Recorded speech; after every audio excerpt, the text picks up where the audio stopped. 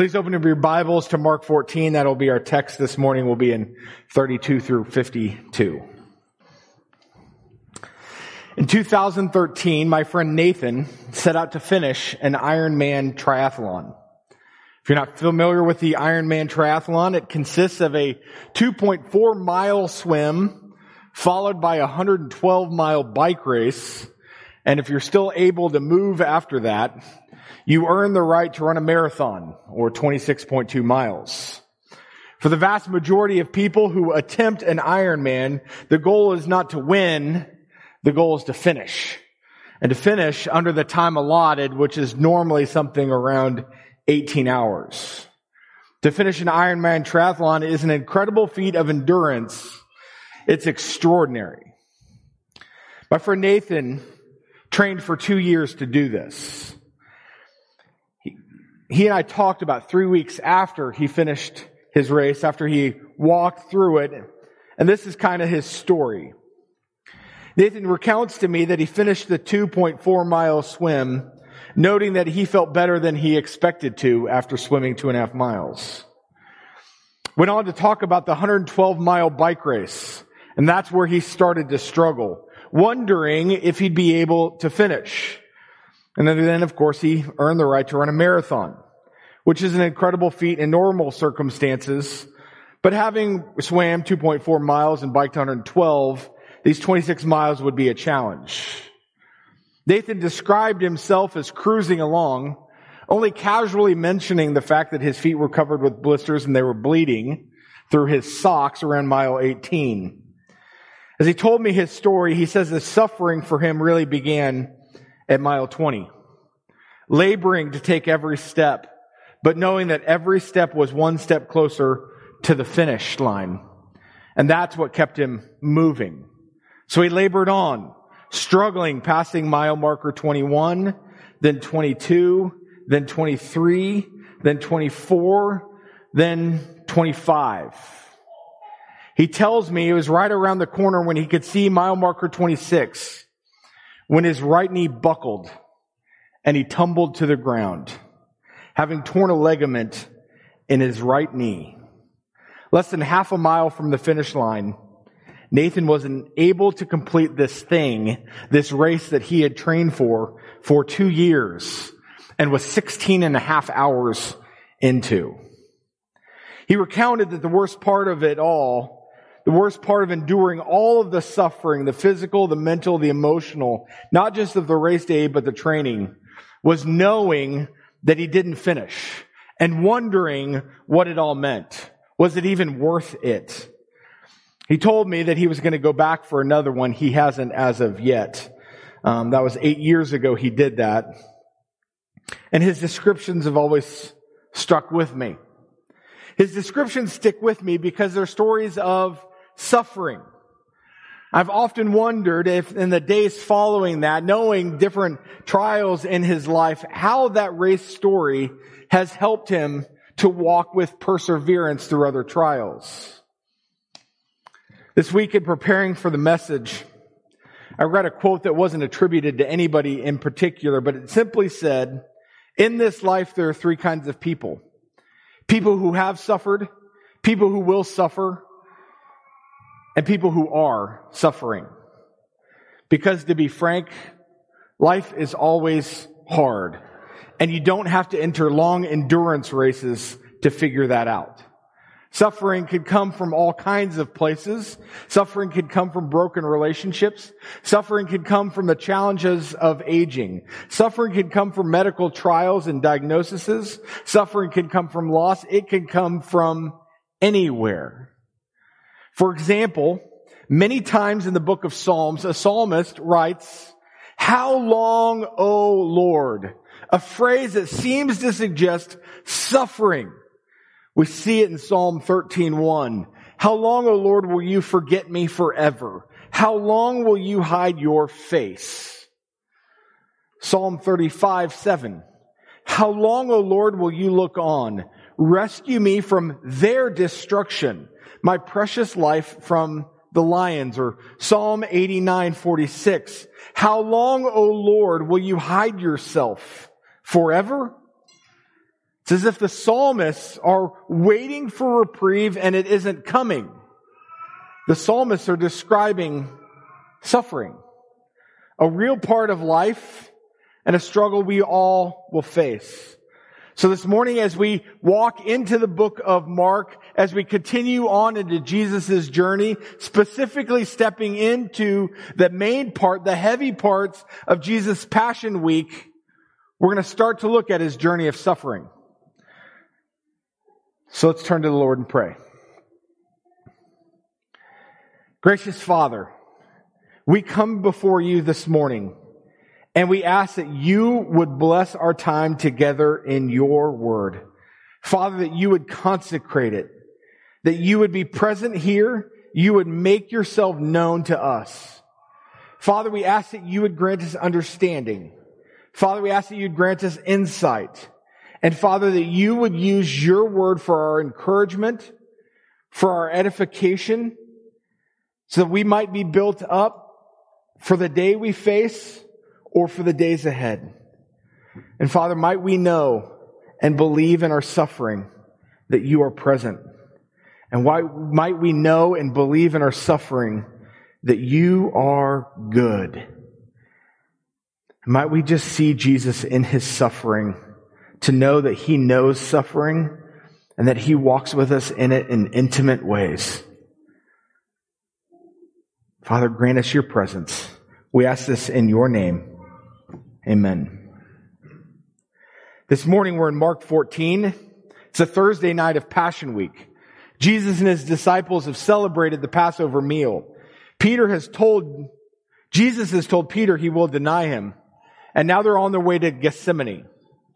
I've entitled this message, The Journey of Suffering. For when we think of the last days of the life of Jesus, we tend to only think in terms of physical suffering. We tend to think of physical pain and even physical death. And when we do so, we often miss that Jesus suffered far more than that. Jesus suffered mentally. He suffered spiritually. He suffered emotionally. And to help us see that point, we're walking into this text this morning. Because we want us to see and to understand that Jesus' physical suffering quite rightly leads to our deliverance. It leads to our justification. It leads to our salvation. And yet we're also to see and to understand that Jesus' suffering in mental ways and spiritual ways and emotional ways are given not just so that we would be delivered, but that we could have intimacy with him. That he suffered in real, tangible ways so that we would have a real, tangible witness of what it looks like to suffer in really hard ways. That's what's before us this morning. That we might see Jesus' suffering and more readily treasure the path that he walked, that we might have greater intimacy with him. Consider Hebrews 2, verse 18. For because he himself has suffered when tempted, he is able to help those who are being tempted. Now, early on, I want to tie these two ideas for you, that temptation and suffering really do go hand in hand. And I tie these ideas for you because we're going to see suffering and temptation used a couple of different ways together. What the author of Hebrews is trying to put out is because Jesus suffered, he's able to help you in your suffering. He knows the path. He's walked the walk. He's endured it. This might be my mini commercial for our connection class, Gentle and Lowly. In his book we talked about 2 weeks ago, Dane Ortland lays out an illustration of a man walking through the snow. Talks about it being temptation. As you walk into a storm that gets worse and worse and worse and worse, the reality is it gets so bad, some of us will be tempted to lie down to avoid the storm, thus missing the worst part of the suffering. What Dane wants you to see in that illustration is Jesus never laid down. That in our temptations, in our sufferings, we bail out. And Jesus never did. Jesus knows suffering. That's part of what the author of Hebrews puts together for us in Hebrews 4. For we do not have a high priest who is unable to sympathize with our weaknesses, but one who in every respect has been tempted as we are, yet without sin. Now we often think about that just in the context of sin, right? He's tempted as we are, yet he was without sin. What I want you to see is that it's also in the context of suffering. He's able to sympathize with us in our weaknesses because he suffered. He suffered in every respect you can, and he endured it. So look at how the author of Hebrews finishes that for us. Let us then, with confidence, draw near to the throne of grace that we might receive mercy and find grace to help at a time of need. He's trying to forecast for you that Jesus has been down the path before. It's like when you struggle, when you fail at something, when you fall short. This week, my son brought home his report card. He has a D in social studies. I tell him I rat him out because he's not here. Now, I should tell you, it's not because he's not working hard. He just hadn't figured out the nuances of being a 7th grader and turning in his papers and kind of getting them scanned and sent in right. In fact, 2 of them, he scanned the back side of a piece of paper, not the front side of the piece of paper. Teacher with blank assignment. There you go. So Pierce and I are talking about this. I've got 2 options with my son with a D. I can shame the tar out of him. Are you kidding me? Why would you ever bring that into my house? Right? It's an option. Do you think that would be encouraging to his little soul? No, I sat down with him and said, buddy, I need you to know that when I was in college, I got 2 Ds. And it was hard. It was a learning experience. That's the kind of relationship that Jesus has with us, where he's trying to tell you, I've suffered a lot that you might come to me with confidence. So when you look at Jesus, he's not just the one who's absolutely perfect, utterly amazing. Those are both true, by the way. But we miss the fact that he's completely approachable because of how he suffered. So that we're called to come to him with confidence, with boldness, that we might receive mercy and find grace to help in a time of need. Which is to say, church, this morning as we look into Mark 14, when you're tempted in your own suffering, be it today or any other day, you're going to be tempted to feel alone. You're going to be tempted to feel isolated. You're going to be tempted to feel like you're the only one. And I'm trying to set the table for the text. I'm trying to set the table so when we walk into Mark 14, you start to see this to understand that you are not alone in your suffering. That Satan that speaks those lies. That we're supposed to pick up and understand that we have a rich fellowship with Jesus because of his suffering that's beyond words. And we're supposed to pick up how Jesus suffered. So this morning we're going to look at, I don't want to make light of his suffering, but we're going to look at 5 principles that I think Jesus lays before us, 5 points that we're going to see in how he suffered that we should glean from, that we should heed. I'll point them out as we move through the text. So let's get to Mark 14, verse 32. And they went to a place called Gethsemane. And he said to his disciples, sit here while I pray. Now, if we're to read the other 3 gospel accounts, we would pick up some more details. John would add for us that Jesus often met here with his disciples. As in, this is not the first time that they've met in this Garden of Gethsemane. It's clearly a normal place for them to gather. Luke adds that Jesus encouraged all of the disciples to pray. It kind of gives us this grander, bigger picture that we're supposed to pick up, that this is a normal gathering place. It's not unusual. And yet Jesus is praying. And he's asking his disciples to pray. many ways, this moment begins his journey into suffering.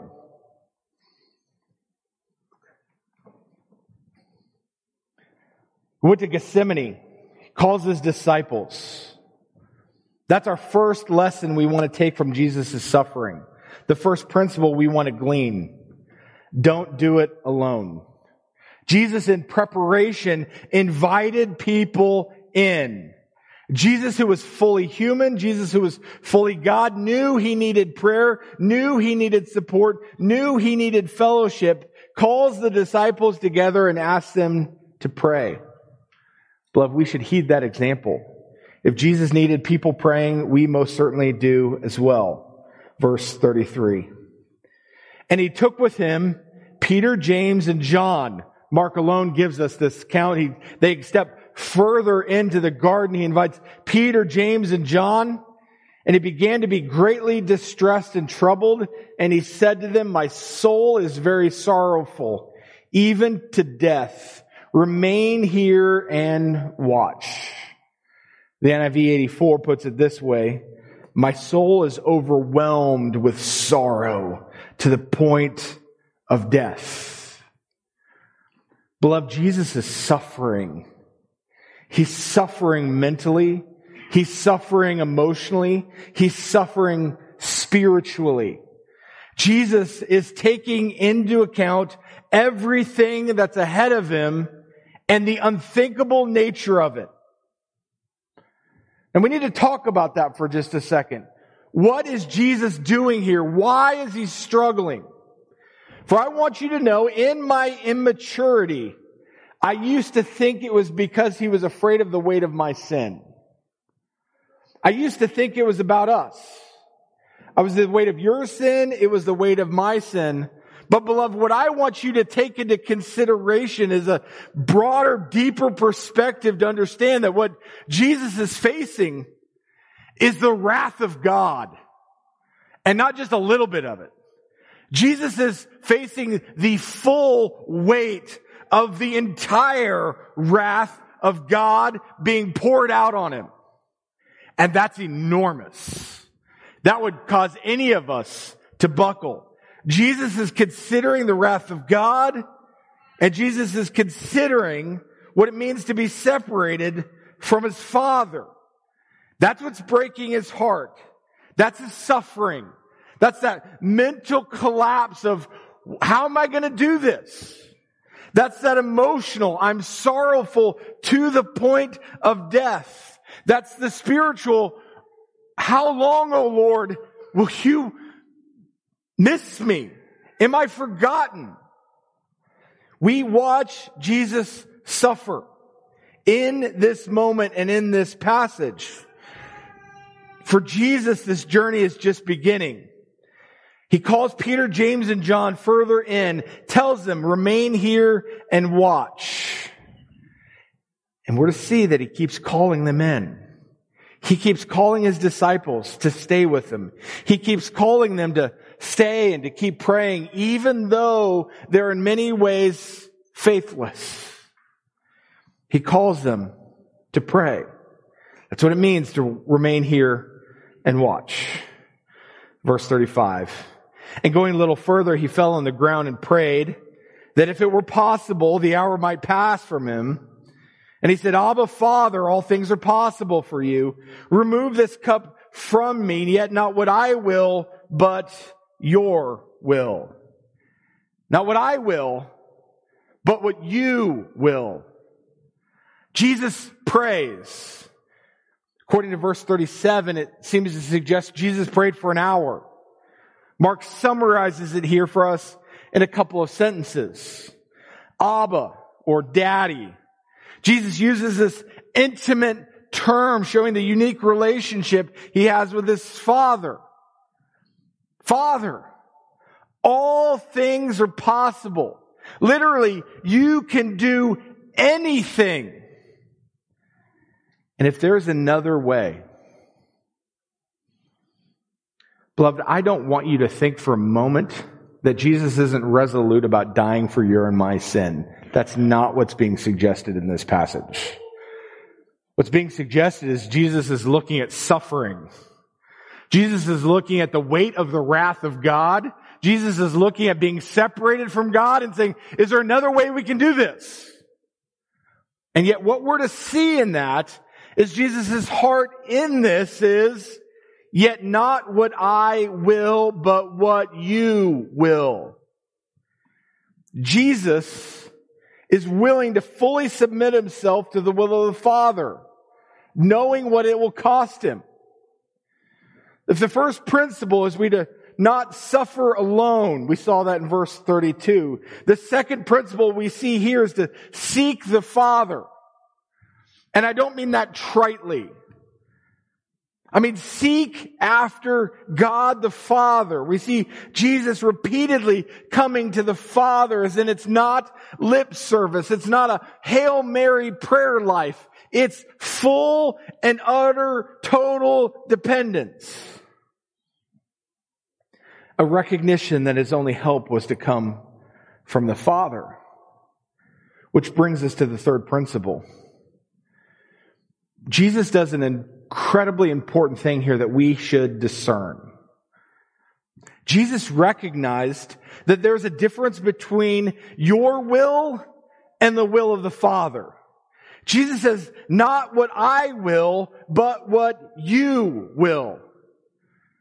Not what I will, but what you will. Now I want to distinguish what he's saying here, because I'm not trying to divide out the will of God. I think Jesus is saying, is there a different way? I'll go your way. I don't think